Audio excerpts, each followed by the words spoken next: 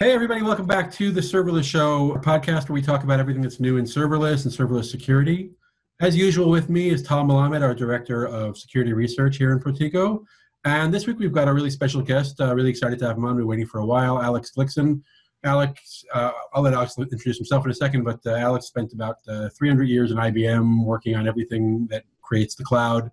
He also likes to collect degrees. He's got a bunch from the Technion and everything and anything, I think, an MBA and an MSc, and probably learned how to cut hair or something once as well, which I certainly could use. So Alex, if you could just tell us a little bit about your background, what you did at IBM, and then particularly how did you become the cloud guru at Carnegie Mellon University? Thanks for having me. It's my pleasure being on this podcast.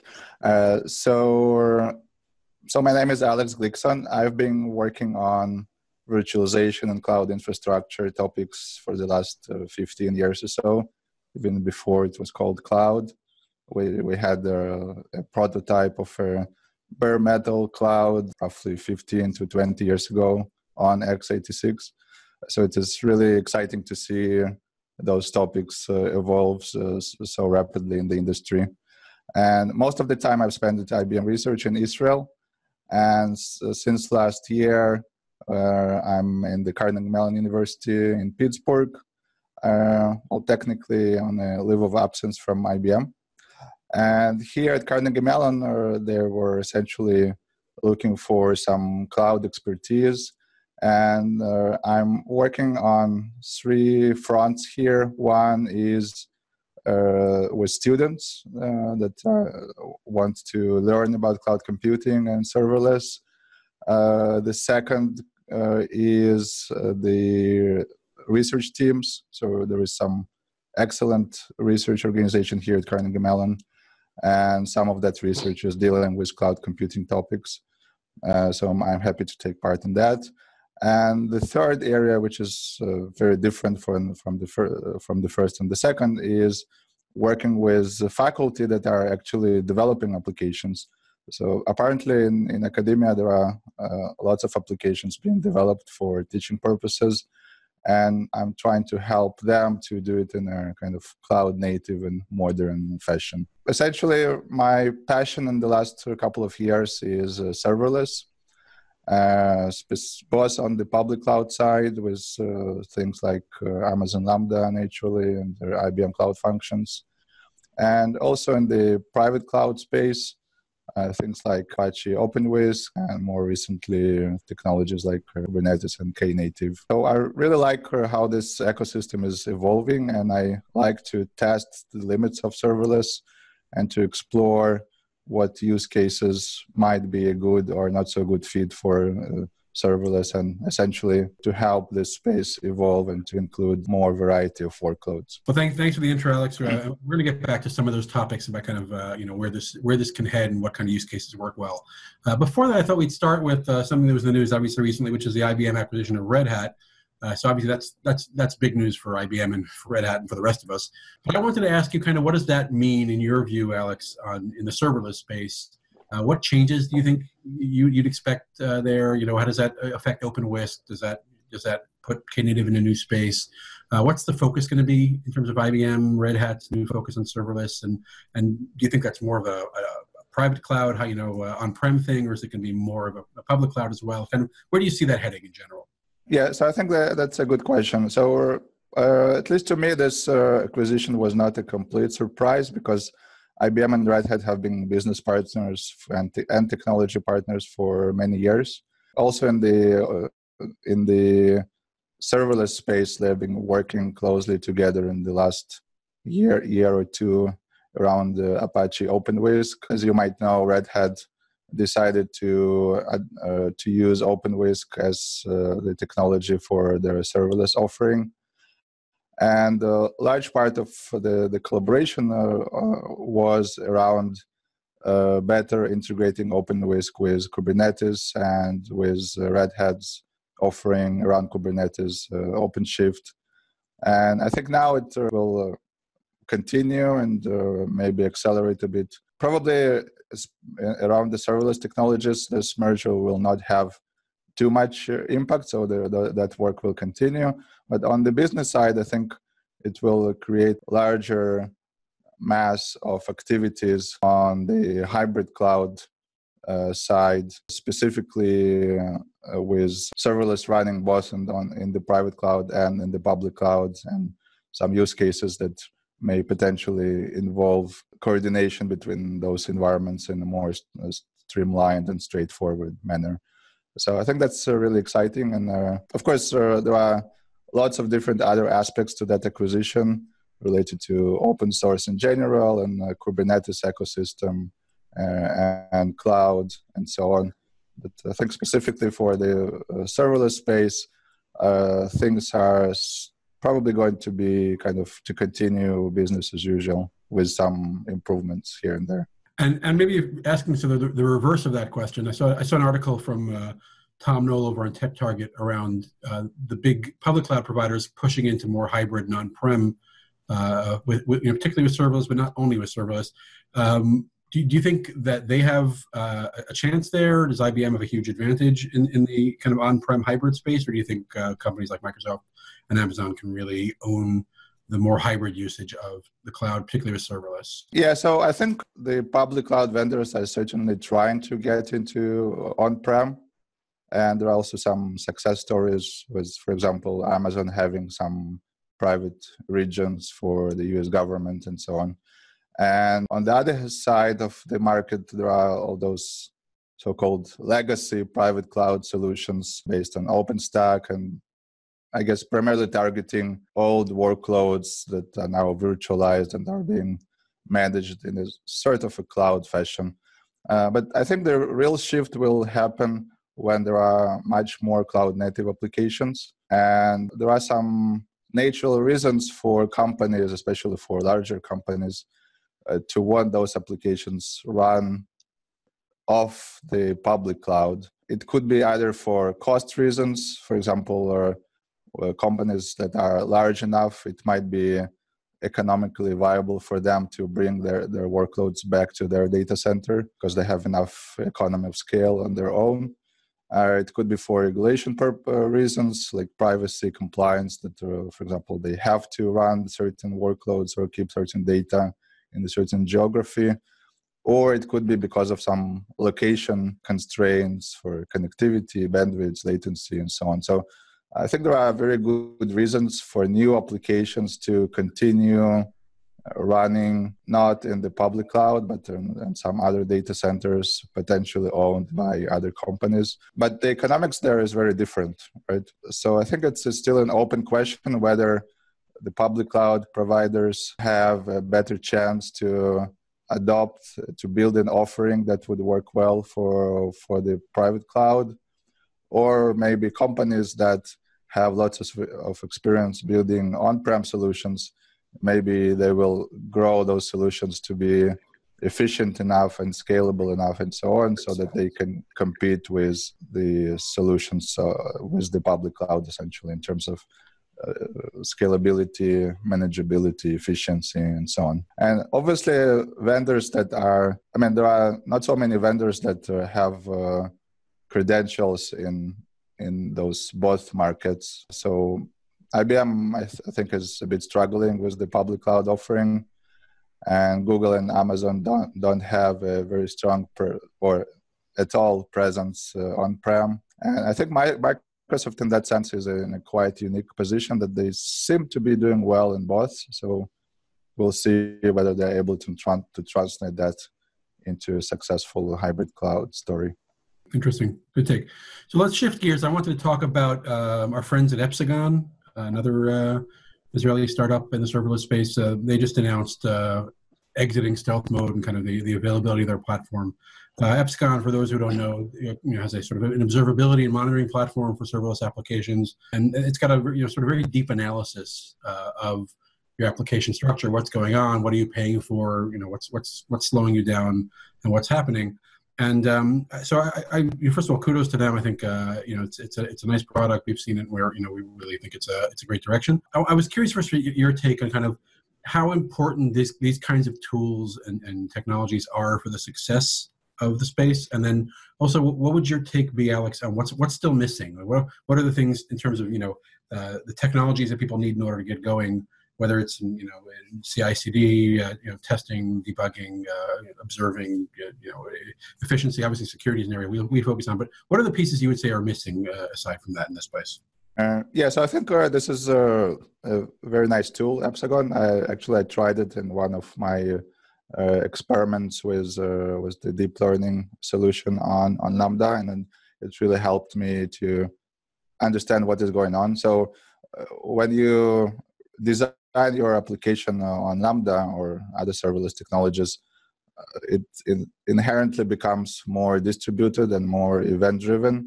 So it is really difficult to understand what is going on. So like in my case, I implemented all the individual pieces, and then I did something that was supposed to trigger a workflow, and I didn't have any place to go and see whether it is actually working. So what Hexagon and similar tools provide is this observability of understanding what is going on, ability to dig into particular aspects of the application, especially taking into account the distributed and the event-driven nature. So I think this is really critical, especially for larger applications and for applications that are running for a long time that need to be monitored and managed. So I think that's definitely an area that is growing and will continue to grow. And I think if we compare this to the microservices platforms, or in general to the container-based platforms like Kubernetes,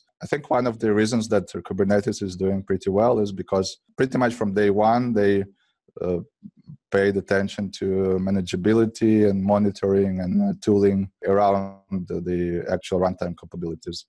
And it sounds like a similar needs are critical also in the serverless space. So regarding areas that I think would continue evolving in the future, so observability is certainly one of them.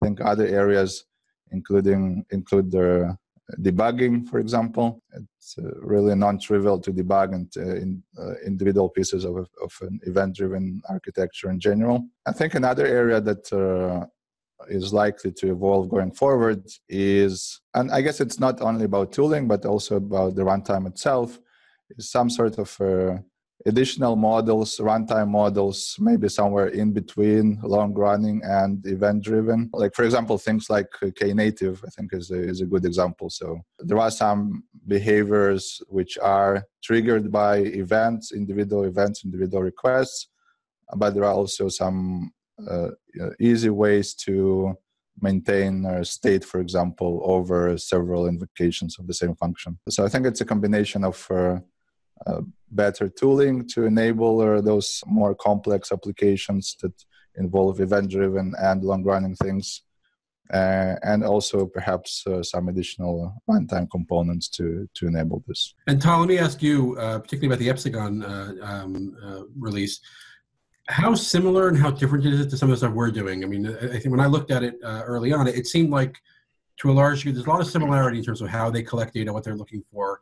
But then obviously, we end up trying to solve different problems.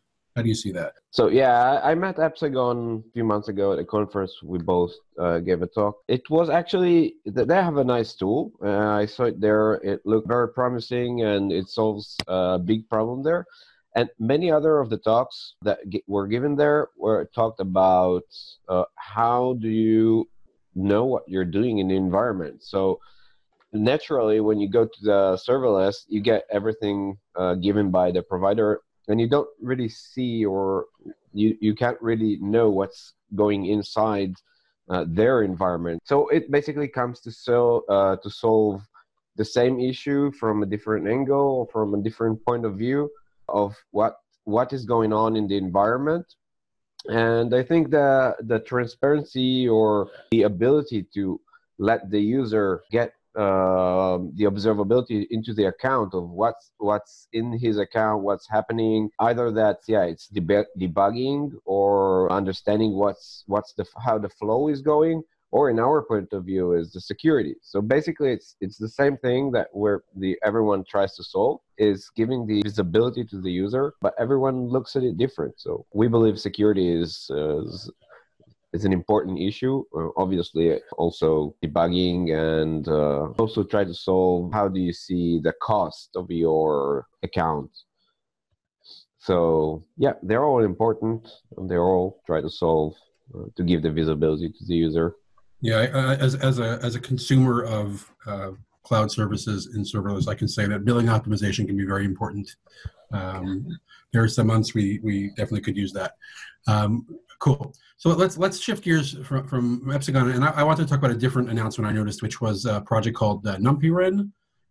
So Alex, can you talk a little bit about what that is in terms of linear algebra on serverless, and in general? I mean, I know you did some work at Carnegie Mellon, and maybe even before that, on do these platforms map well to complex algorithmic problems, distributed problems like deep learning, and so then what's your take on that?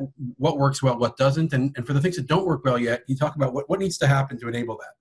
Yes, I think this is a very interesting experiment, and also the baseline of it, the PyRen project itself, is very cool. So it essentially allows you to transparently run distributed computations on Lambda without even being aware that this is running on Lambda.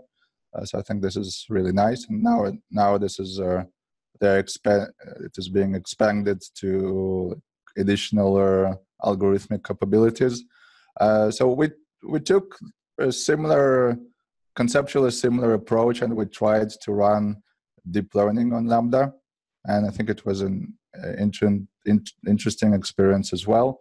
So what we did was, in model training, you're essentially processing lots of incoming data, and you're calculating new model parameters, and you're updating the model based on those calculations. So we built an architecture that parallelizes that process in a way that it can be efficiently deployed on a solution like Lambda. So it is kind of similar to the MapReduce approach that PyRen is implementing. But in PyRen, you don't really have a good way to do the reduce, because in the general case, you need to collect all the outputs from the map phase to aggregate them together. And this is not something that can be done on Lambda because of the resource constraints that Lambda has. So, and specifically in deep learning case, we found a way to do this aggregation phase in a parallel manner as well. So it did map well to this lightweight, elastic set of workers that we could get with Lambda. So the part that didn't work so well was related to state management. So all those workers and aggregators, they have lots of state that they need to exchange. So for example, in our case, we worked with a model which is roughly 200 megabytes of size. And and we had like hundreds of workers and reducers that had to exchange some updates to that model.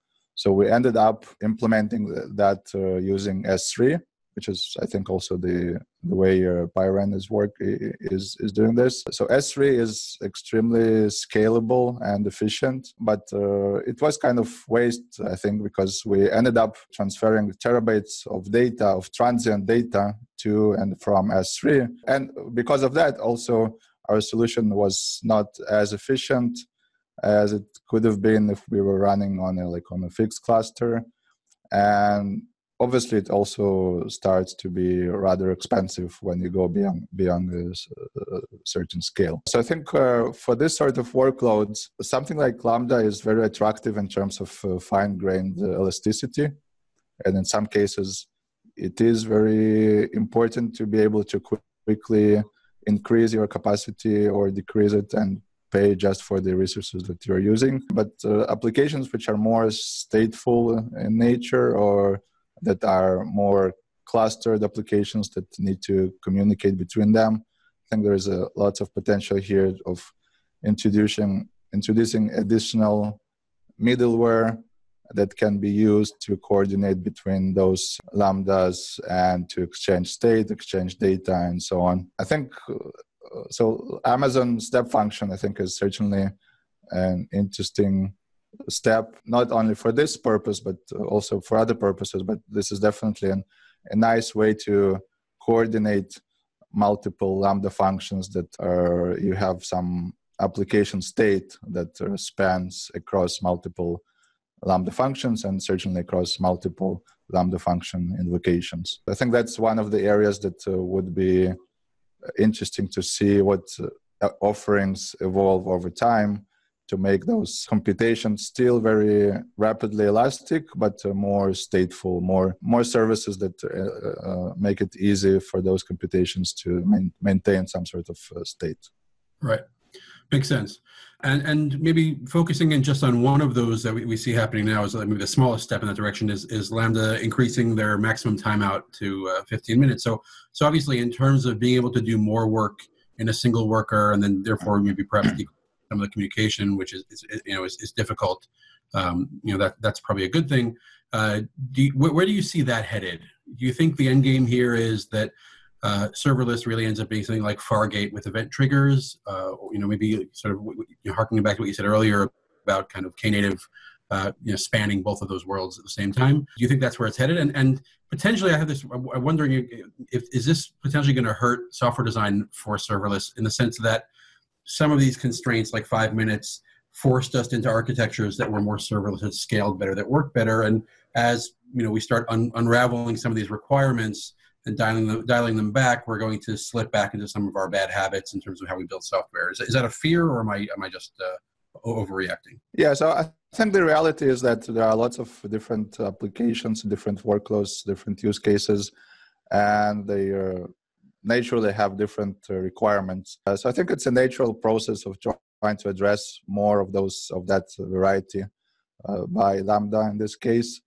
And as I mentioned before, I think, at least in my opinion, there will be additional developments in this space to try and address additional workloads, both in the event-driven world and the more long-running microservices kind of architectures and the combination of the two. So for example, today on Lambda, the resource allocation for Lambda functions is proportional. So you just pick a memory size, and the CPU and network are allocated proportionally to that. And in many cases, it doesn't really make much sense. So for example, in some of our experiments, in some cases, we needed lots of CPU cycles. So we ended up essentially paying for lots of memory that we don't use, and vice versa. In some cases, the workload is very memory intensive and the CPU is idle. So I think the same process that happened with EC2 like 10 years ago, I think it is inevitable also in this space. So there's going to be a need for more fine-grained resource allocation in serverless. And I think ideally, the providers should be able to take care of that automatically, because it is not really serverless if you need to specify how much resources you need for each of the workers. But at least at the moment, I think the incremental path, would be to enable more customization for resource allocation. It could also include things like GPUs, for example. So if your function is doing some deep learning inference, which is a quite common use case these days, and if the function can run for a few minutes, so why not allocating a GPU and doing and accelerating the computation with a GPU, which is something that happens already in other runtime models, so why not here? And I think there are other examples of customization of the runtime that will be required to optimize workloads that maybe they transitioned from non-serverless to serverless architecture now, and maybe they probably benefited a lot from that transition, but now that they're already serverless, there are obvious ways to make them more efficient for the particular use case. So it could be, for example, some latency requirements. So there are a bunch of open source serverless projects these days that are focusing on providing low latency, right? Which is probably difficult with the general purpose container technologies that are being used like in the major serverless offerings today. So it could be about some specialized hardware. It could be many different things. So I think this, as more and more workloads are able to benefit from the elasticity and the ease of use of serverless, there will be also demand for custom runtimes and more customization. So probably both in the public cloud space, but also in the private cloud space. That might be one of the reasons. But so maybe certain solutions would not make enough sense as a general public cloud offering. So there will be some tailored solutions for specific industries or specific applications even that would expand the serverless philosophy and user experience and so on to additional workloads. Cool, makes a lot of sense, and I look forward to being able to properly mine Bitcoin on Lambda. Tal, if I ask you this, so what's the security implication of some of these changes? Like, let's look at the 15-minute timeout, which everybody was really excited about. How does that impact security in your view? Actually, I don't like it, but probably I'm having the security point of view on every aspect. So, well, I think that it obviously gives the developer more time to do their stuff, which is what they like, but it also gives the attackers possibly more time on the environment to run their bad behaviors on the function or on the vulnerable resource. I think that before that, and I'm afraid that we're going to lose that eventually, but maybe not. With 5-minute functions, we could really fine-grain every service, what it needs to do. Oh, this is part of what we do here at Protego. So we could actually build a profile on that function of the specific behavior it does. So if the function does the thing over and over again, connects to a specific host or runs a specific process, we could profile it into a behavioral analysis of the function and protect the function from doing anything else that it needs. And I'm afraid that if we're going to go with the 15 minutes to, I don't know, if it will increase that, we're going to be back in the container state where function does a lot of things and it's hard to really understand what's needed at the time. Of course, this makes it even more important to start and automate the process of understanding the function of what it needs to do and how long does it need to run, because sometimes function run they're set for 5 or 10 minutes and they only need a few seconds. So the automating that thing could really help. This is also part of what we do here. So yeah, so hopefully this just means people need our product more. That's great. Switching gears from that, I just want to do some quick updates. So one is touching on the 15-minute thing a little bit. I just want to mention we released some research you mostly did, and I'm just going to take credit for, on building a serverless botnet. So the notion that something as ephemeral and stateless as serverless might be, you would imagine maybe it's hard to build something as persistent as a botnet on it, but actually, we were showing how it's a nice platform to build a botnet on. You can build something that repeatedly reinvokes itself to keep itself alive at a very low scale for a while, and then when it's time to perform some sort of attack, it actually leverages the fact that it can make instantly thousands or tens of thousands of copies of itself and ramp up to a huge attack using the infected infrastructure. So that's some interesting work we did. There's a link on our website, maybe in the show notes, to some of the research. And obviously having 15 minutes to run gives the attacker more ability to investigate the environment and the account and do some more bad stuff. Yeah.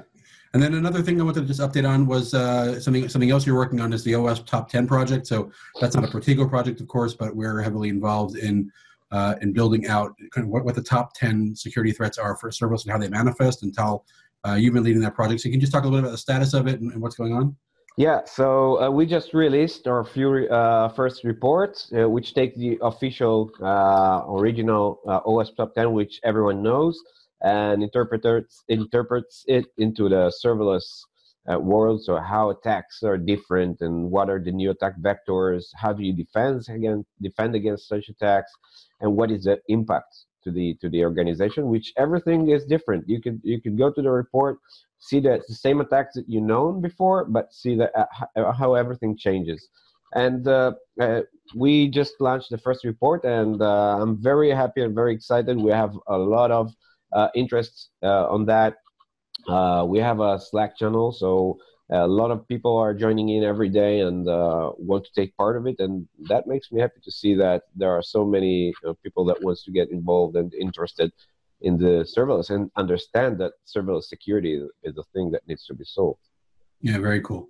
And lastly, I'll just mention reInvent's coming up. A few of us will be out there, so it's a great place to talk to people about serverless and do things around serverless. And Tal, you're also presenting, I think, next week at Info Security North America, right?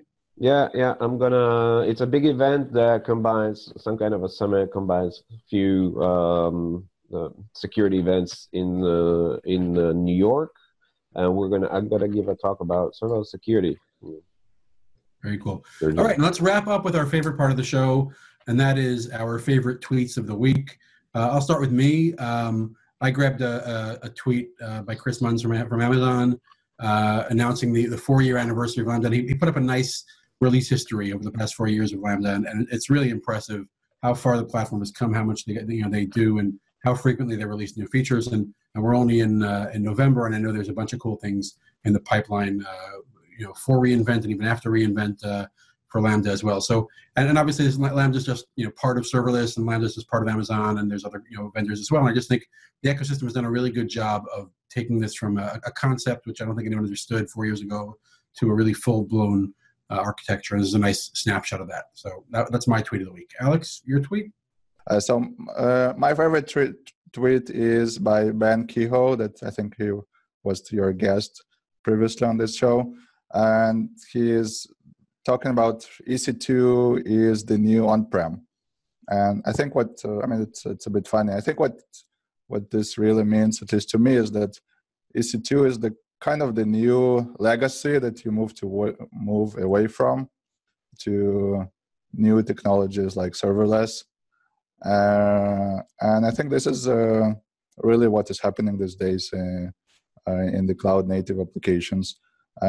Just a quick example related to that. So in the cloud computing course that we're teaching here, one of the projects that we're giving is, so we give students a task, and we're essentially saying them that they can use any service as long as they don't own their own VMs.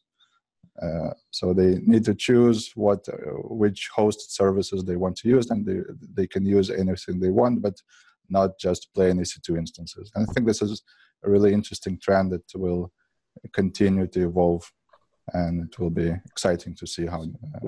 Yeah, and it's a great tweet, and it's always interesting to see how quickly things that were brand new just recently can become the legacy that we have to get away from. So good call. Tal, your favorite tweet of the week? Yeah. So I chose a tweet by Troy Hunt. So usually I don't go with things that I'm more security focused, or at least funny focused, and not going to things that talk about the cost change when moving to serverless. But in this case, he's speaking about how we moved the "Have I Been Pawned?" So it's a security side that you go there and you see if your records show up on recently hacked events, and he said how we moved everything to Azure functions and his cost. So we have billions of invocations of execution units and 77 millions of executions a month, and it costs him only $33.59. Yeah, that's definitely one of those use cases that maps really well to both the cost savings and the flexibility of serverless. Yeah. Very cool. All right, Alex. Really great to have you on. Really appreciate your insights. We don't have a cloud guru on every single day, and having one from Carnegie Mellon is really excited. So really, thank you so much for being on. Thanks for having me. It was my pleasure. And Tal, as usual, you're always fun to have on. We will see everybody else next time we do this. Thanks a lot.